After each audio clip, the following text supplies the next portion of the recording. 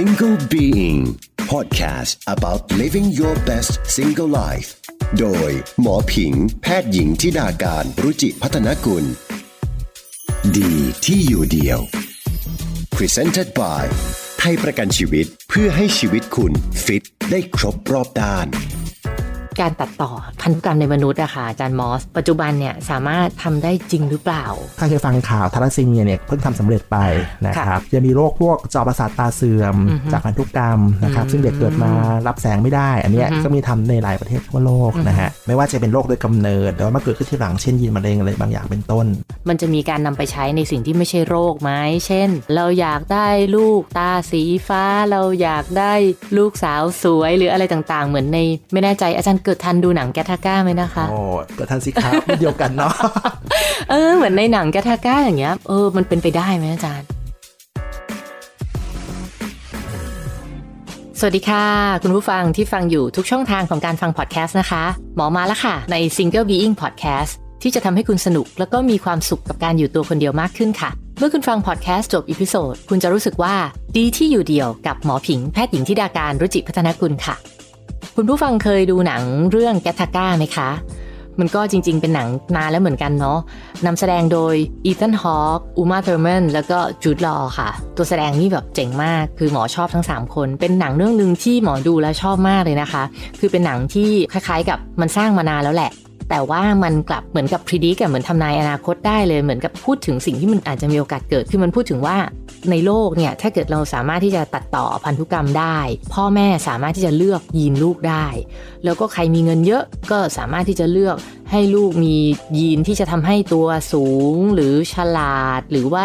สีผิวเป็นยังไงสีผมเป็นยังไงอะไรเงี้ยคือตัดต่อเลือกได้หมดเลย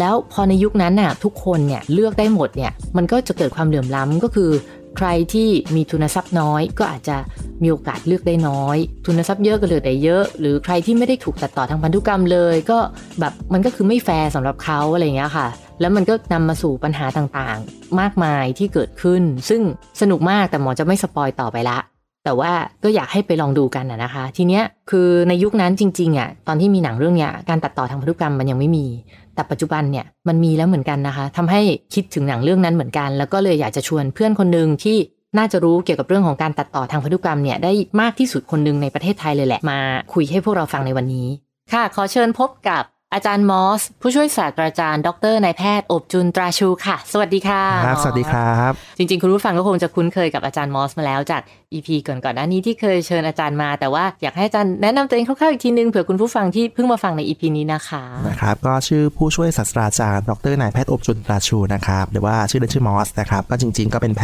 ทย์ผู้เชี่ยวชาญด้านเวชพันธุศาสตร์ถ้าภาษาง่ายๆคือพันธุศาสตร์การแพทย์นะครับก็จบแพทยศาสตร์บัณฑิตรุ่นเดียวอาจารย์พิงนะครับไม่บอกรุ่นนะอย่าบอกรุ่นนะไม่บอกรุ่นนะครับแล้วก็พื้นฐานเป็นอายุรแพทย์นะครับแล้วจบการศึกษาก็อายุรแพทย์ที่โรงพยาบาลรามานะครับแล้วก็ศึกษาต่อปริญญาเอกที่อังกฤษนะครับในด้านของชีววิทยาโมเลกุลการแพทย์แล้วก็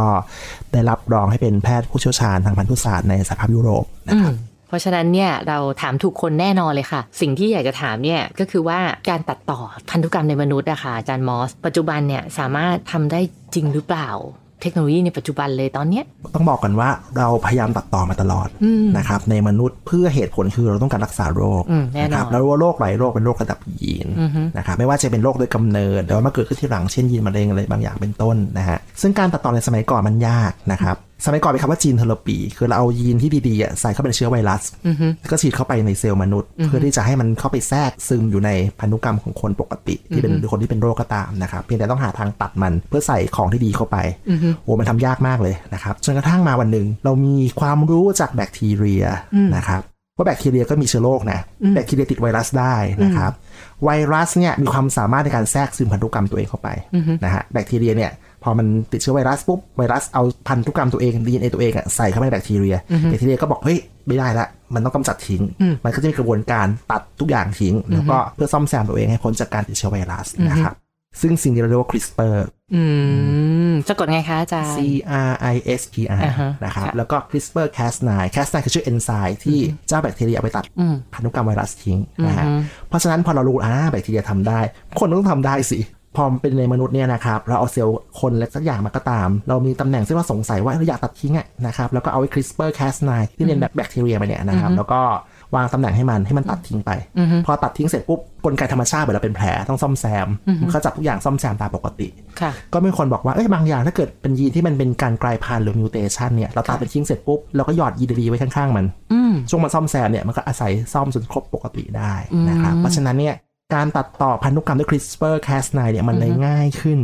กว่าการใช้เทคนิคอื่นในอดีตทั้งหมดนะครับคนก็จะมองว่าถ้าการรักษาโรคสิทำได้แน่นอนอย่างนั้นโรคที่เกิดจากกำเนิดทาลัสซีเมียก็ตัดทาลัสซีเมียทิ้งใส่ยีนนี้เข้าไปให้มันซ่อมกันนะครับก็ฟังดูน่าสนใจฟังดูน่าหัวมันจะเป็นความหวังสำหรับหลายๆคนมากๆนะครับซึ่งมันทำได้หรือยังคะอาจารย์ในแง่ของห้องปฏิบัติการในห้องแลบวิจัยเราทำได้นะครับตอนนี้ตอนนี้เชื่อสิทุกมหาวิทยาลัยทั่วโลกเนี่ยทำวิจัยกันนะ CRISPR-Cas9 มาแน่ใครก็ทำนะครับเพราะว่าเราก็อยาก stabilize อยากทำให้การทดลองเนี่ยมันสำเร็จเพื่อใช้จริงในมนุษย์ต่อไปแล้วปัจจุบันมันมี success case ที่เกิดขึ้นจริงหรือยังคะอาจารย์ได้ success case ไหมถ้าคนเคยฟังข่าวนะครับก็คือไม่นานไหมเนี่ยก็สักประเทศหนึ่งก็ทำการตัดต่ออันนี้แหละด้วย CRISPR-Cas9 เพื่อให้พ่อแม่ที่เป็นคู่เสี่ยงการเป็นโรคเอดส์ HIV นะครับเขารู้ว่าการที่พ่อแม่เป็น HIV เนี่ยความเสี่ยงในลูกมันสูงขึ้นเขาก็ทำเด็กหลอดแก้สักอย่างนี่แหละแล้วก็เขาไปตัดต่อยีนเพื่อให้เด็กคนนี้ในอนาคตเนี่ยมีความสามารถในการรีซีสเพื่อป้องกันไม่ให้เชื้อ HIV เข้าไปอยู่ในเซลล์ของเขาได้โอ้หมายถึงว่าพ่อกับแม่เนี่ยเป็นแต่ไม่อยากให้ลูกเป็นก็เลยจัดการตัดต่อยีนลูกให้ลูกแบบเป็นซูเปอร์ฮิวแมนที่ง่ายๆคือไปทำเด็กหลอดแก้วเอาสุจิพ่อซึ่งเป็น HIV แล้วก็เอาไข่ของแม่ซึ่งเป็น HIV แม่ปกตินะครับแล้วก็ผสมกันเสร็จปุ๊บก็จัดการใช้ CRISPR-Cas9 เนี่ยจัดการตัดต่อยีนให้เรียบร้อยทำในตัวอ่อนมนุษย์พอสำเร็จเสร็จปุ๊บก็เลี้ยงตัวอ่อนต่อไปเป็นมนุษย์นะครับแล้วก็ประสบความสำเร็จเรียบร้อยแล้วสำเร็จไหมต้องบอกว่าก็เกิดแรงเสียดทานจากสังคมมากมายทำไมนะครับอย่าลืมว่าการตัดต่อเซลล์ตัวอ่อนเนี่ยเราไม่รู้เลยว่าเด็กจะโตเป็นยังไงเรารู้ว่าเราตัดยีนเนี่ยที่เราไม่ต้องการทิ้งไปเราไม่เคยรู้ว่าหลังจากนั้นเกิดอะไรขึ้นอีกนอกจากการที่เชื้อ HIV จะไม่เข้าไปในเซลล์ของเราถูกไหมเราไม่รู้มันจะมี consequence อะไรเกิดขึ้นบ้างซึ่งเราไม่รู้ยีนทำหน้าที่อะไรอีกมันป้องกัน HIV ได้มันจะป้องกันสิ่งดีๆด้วยเช่นกันเช่นการดูดซึมสารอาหารเข้าเซลล์เช่นเด็กเกิดมาจะเกิดเป็นภาวะขาดอาหารบางอย่างพัฒนาการผิดปกติอันนี้เป็นสิ่งเรากลัวเพราะฉะนั้นจริงๆแล้วเนี่ยการตัดต่อยีนที่ดีเนี่ยเราก็ต้องรู้จักโรคนั้นหรือภาวะนั้นโดยละเอียดอย่างเช่นถ้าเรารู้ว่านี่คือทาลัสซีเมียคือโรคประจำชาติไทยเนี่ยเราตัดต่อมันเป็นยีนต้นกำเนิดเบอร์ 1เลยก่อนที่จะเกิดโรคติดจางตอนจบเนี่ยเราแก้ต้นขั้วมันอันนี้มันน่าจะโอเคมันน่าจะจบนะครับอย่าลืมว่ากลไกทำงานของยีนเนี่ยอย่างเช่นการเกิดมะเร็งหรือการเกิดติดเชื้อหลายๆอย่างเนี่ยมันไม่ใช่ยีนเดียวนะอาจจะมียีน1คุมยีน2ยีน2คุมยีน3เราตัดยีน3ทิ้ง1 2มันไปไหนต่อเราก็ไม่รู้มันจะเปลี่ยนใจไปกระตุ้นยีนอื่นได้นะครับแต่ว่าถ้าเกิดเป็นพวกยีนพันธุกรรมแท้เนี่ยคือโรคโดยกำเนิดเนี่ยเรารู้ว่ายีน1คือยีนก่อโรคเราจัดการยีน1คือจบใช่ไหมแปลว่ามันก็ได้จะมีประโยชน์ในบางเคสที่เป็นโรคที่ชัดเจนว่าเป็นยีนตัวไหนนะคะแต่ทีนี้เห็นอาจารย์บอกว่ามันเริ่มมีการทำกันเยอะทั่วโลกแล้วค่าใช้จ่ายของ CRISPR นี่ปัจจุบันมันหลักอะไรอาจารย์ต้องใช้คำว่าค่าใช้จ่ายในห้องปฏิบัติการไม่ได้สูงมากหรอกเพราะมันคือห้องแลบนะครับแต่ว่าถ้าเกิดทำในมนุษย์ไม่ต้องคิดมากคิดถึงจีนเทอราปีต่างๆที่ทำกันเพราะว่าการทำในคนเนี่ยนอกจากแง่ของห้องแลบแล้วเนี่ยนะครับมีสารเคมีหรือว่า reagent อื่นๆเนี่ยซึ่งใช้ในมนุษย์ได้แค่นั้นเนี่ยก็มีค่าใช้จ่ายที่สูงแล้วนะครับพวกนี้ต่ำๆมาหลักล้านแน่นอน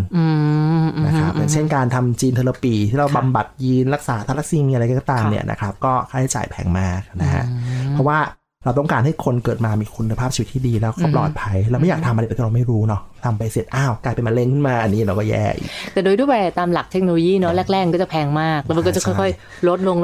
ทีนี้ก็มีคำถามว่าถ้าอีกหน่อยแบบเทคโนโลยีเนี้ยทำง่ายมากการตัดต่อยีนแล้วก็เริ่มถูกมากเนี่ยมันจะมีการนำไปใช้ในสิ่งที่ไม่ใช่โรคไหมเช่นเราอยากได้ลูกตาสีฟ้าเราอยากได้ลูกสาวสวยหรืออะไรต่างๆเหมือนในไม่แน่ใจอาจารย์เกิดทันดูหนังแกทาก้าไหมนะคะเกิดทันสิครับเดียวกันเนาะเหมือนในหนังแกทาก้าอย่างเงี้ยมันเป็นไปได้ไหมอาจารย์อันนี้จริงๆเป็นจ็อบของหมอพันธุศาสตร์เราเกิดมาเพื่อเป็น core knowledge ของเรื่องนี้นะครับเพราะว่ามันเป็นจริยธรรม ใช่ไหมถ้าเกิดว่าโอ้เกิดมาพ่อแม่ผมสีดำลูกผมสีทอง ใช่ไหมมันจะเกิดอันบาลานซ์ซึ่งของประชากรโลกหรือบางอย่างคนจะเริ่มมีความรู้สึกว่าฉันต้องเพอร์เฟกต์ให้กลับไปดูกาตาก้าคือตัวอย่างกาตาก้าคือหนังซึ่งดีมากซึ่งมันทำนายอนาคตมาแล้ว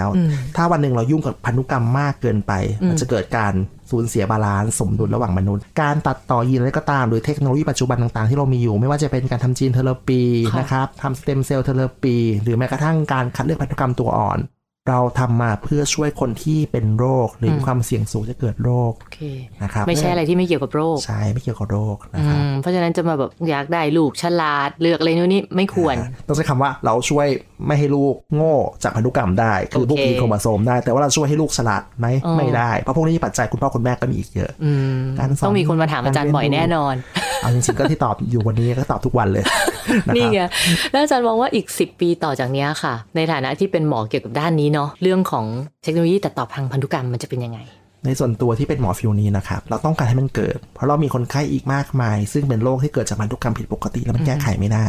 เกือบทั้งหมดเกิน 80% เนี่ยมันมีความทุพพลภาพนะครับทุพพลภาพเสร็จหมายความว่าก็มีลูก1คนเนาะแก้วตาดวงใจปรากฏว่าสุดท้ายลูกต้องเสียชีวิตในอายุยังน้อยนะครับมันสูญเสียทั้งสภาพจิตใจเศรษฐกิจและสังคมของครอบครัวนะฮะเพราะฉะนั้นเทคโนโลยีพวกนี้คือความหวังของคนไข้กลุ่มนี้นะครับเพราะฉะนั้นเราก็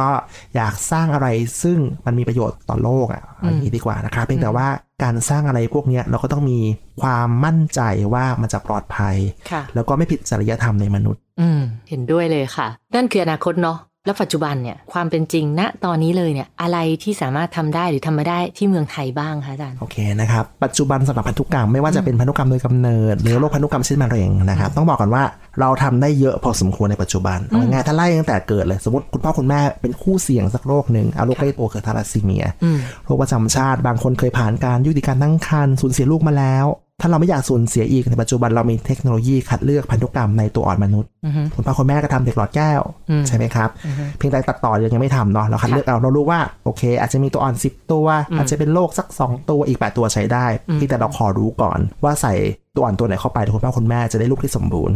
กรณีที่1นะครับอันที่2การทำจีนเทอราปีหรือจีนบำบัดก็คือโรคที่มีปัญหาเรื่องยีนผิดปกติแล้วใส่ยีนใหม่เข้าไปโดยผ่านความสามารถของไวรัส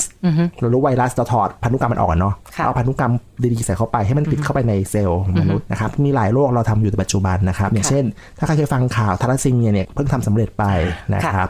บจะมีโรคพวกจอประสาทตาเสื่อมจากพันธุกรรมนะครับซึ่งเด็กเกิดมารับแสงไม่ได้อันนี้ก็มีทำในหลายประเทศทั่วโลกนะฮะเมื่อก่อนก็อาจจะมีทำเรื่องโรคฮีโมฟิเลียคือโรคเลือดออกหยุดยากนะครับนี่คือกรณีของการทำจีนบำบัดหรือจีนเทอราปีนะฮะแล้วต่อมาสำหรับคนไข้มะเร็งเรารู้ว่ามะเร็งเนี่ยพอมันเกิดการเปลี่ยนแปลงยีนพวกเนี้ยเราค้นหาการรักษาเฉพาะมากขึ้นที่เราว่า precision medicine นะครับเรารู้ว่าอย่างเช่นมะเร็งปอดเนี่ยพอมันเกิดการกลายพันธุ์เกิดขึ้นไปสร้างตัวรับสัญญาณบางอย่างซึ่งตอบสนองต่อยาบางตัวซึ่งเราไม่เคยให้มาก่อนเมื่อก่อนเรารักษามะเร็งแล้วก็เคมีบำบัดหมดเคมีบำบัดคือรักษาทั้งเซลล์เป็นโรคและเซลล์ปกติผมร่วงผิวแห้งใช่ไหมตอนนี้มันก็จะมีการรักษาที่จำเพาะมากขึ้นนะครับเราดูว่าโอเคยีนนี้มันสร้างตัวรับสัญญาณแล้วหายาเฉพาะใส่ให้มันก็จะทำลายเฉพาะเซลล์มะเร็งอันนี้คือสิ่งที่เกิดขึ้นในปัจจุบันนะครับสุดยอดมากๆเลยค่ะปัจจุบันเนี่ยก็คือได้ทั้งในเรื่องของการตรวจคัดกรองต่างๆเพื่อที่จะป้องกันโรคทางพันธุกรรมป้องกันการสูญเสียมีได้ทั้งการใช้ยีนบำบัดในโรคที่เกี่ยวกับพันธุกรรมแล้วก็มีทั้งในเรื่องของการนำมาใช้กับโรคมะเร็งเป็น precision medicine ใช่ครับจริงๆมันก็ดีนะคือสมัยที่เราเรียนกันมันยังไม่มีขนาดนี้เลยเนาะอาจารย์เนาะจิกาตาก้าเป็นหนังที่ดีเนาะเขาสร้างในปี1990นิดๆนะครับคนเขาก็รู้กันหมดสิว่าเราแก่แล้วอ่ะจริงๆก็ไม่แก่มากนะครับก็เป็นหนังยุคซึ่งทำในอนาคตใช่ไหมว่าสมัยนั้นเพิ่งเกิด Human Genome Project นะเพิ่งถอดรหัสพันธุกรรมทั่วตัวแต่เขาสามารถจินตนาการว่าเกิดกับสิ่งนี้ได้เขาถอดใช้เวลา10 ปีปัจจุบันการถอดทั่วตัวใช้เวลารู้เป็นเท่าไหร่คุณพิงประมาณสักหลักวันมั้งให้2 วันเต็มที่2 วันเลยนะในแง่ของเครื่องมือนะที่เหลือเป็นหน้าที่ของมนุษย์ในการดูผลนะครับสุดยอดมากๆเลยค่ะทราบมาว่าถ้าเกิดใครเนี่ยสนใจอยากจะสอบถามอะไรเพิ่มเติมหรือว่าฟังแล้วสนุกมากอยากจะไปติดตามอาจารย์มอสต่ออาจารย์มีทำเป็น Facebook Page ด้วยใช่ไหมใช่ครับ Facebook ชื่อจีนด็อกนะครับ GENE เป็นว่าแล้วก็ด็อกก็คือจีนด็อกเตอร์โอเคเยี่ยมมากเลยค่ะวันนี้นะคะก็ต้องขอบคุณอาจารย์มอสผู้ช่วยศาสตราจารย์ดร.นายแพทย์โอบจุนตราชูมากๆเลยค่ะที่สละเวลามาคุยกันในพอดแคสต์ของเราค่ะสวัสดีค่ะสวัสดีครับค่ะก็ฟังไปแล้วก็รู้สึกว่าเทคโนโลยีนี้มันแบบมันล้ำหน้าจริงๆนะคะแต่สุดท้ายแล้วเทคโนโลยีมันก็คือดาบสองคมแหละมันอยู่ที่เราเนี่ยจะเลือกใช้มันยังไง หมอเห็นด้วยกับอาจารย์มอสเลยนะคะว่าถ้าเราเลือกใช้มันเนี่ยมาในแง่ของการรักษาไม่ว่าจะเป็นการรักษาผู้ป่วยเกี่ยวกับโรคทางพันธุกรรมหรือโรคมะเร็งหรือนำมาใช้ในการคัดกรองอะไรต่างๆเนี่ยมันเป็นสิ่งที่ดีแต่ถ้าเรานำมาใช้มาตัดต่อพันธุกรรมที่มันไม่ได้เกี่ยวกับโรคเนี่ยหมอว่าปัญหาอีกมากมายค่ะที่มันจะตามพวกเรามาได้ท้ายที่สุดนี้นะคะหมอก็คิดว่า EP นี้น่าจะเป็นอีกหนึ่งเรื่องราวที่จะช่วยเติมเต็มความฟิตให้ครบทุกด้านค่ะ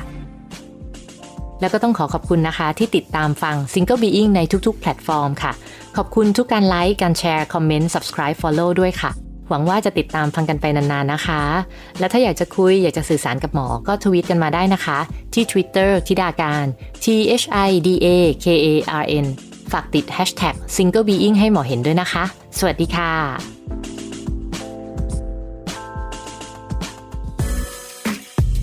Single Being Podcast about living your best single life โดยหมอผิงแพทย์หญิงธิดาการรุจิพัฒนกุลดีที่อยู่เดียว Presented by ไทยประกันชีวิตคิดเคียงข้างทุกชีวิต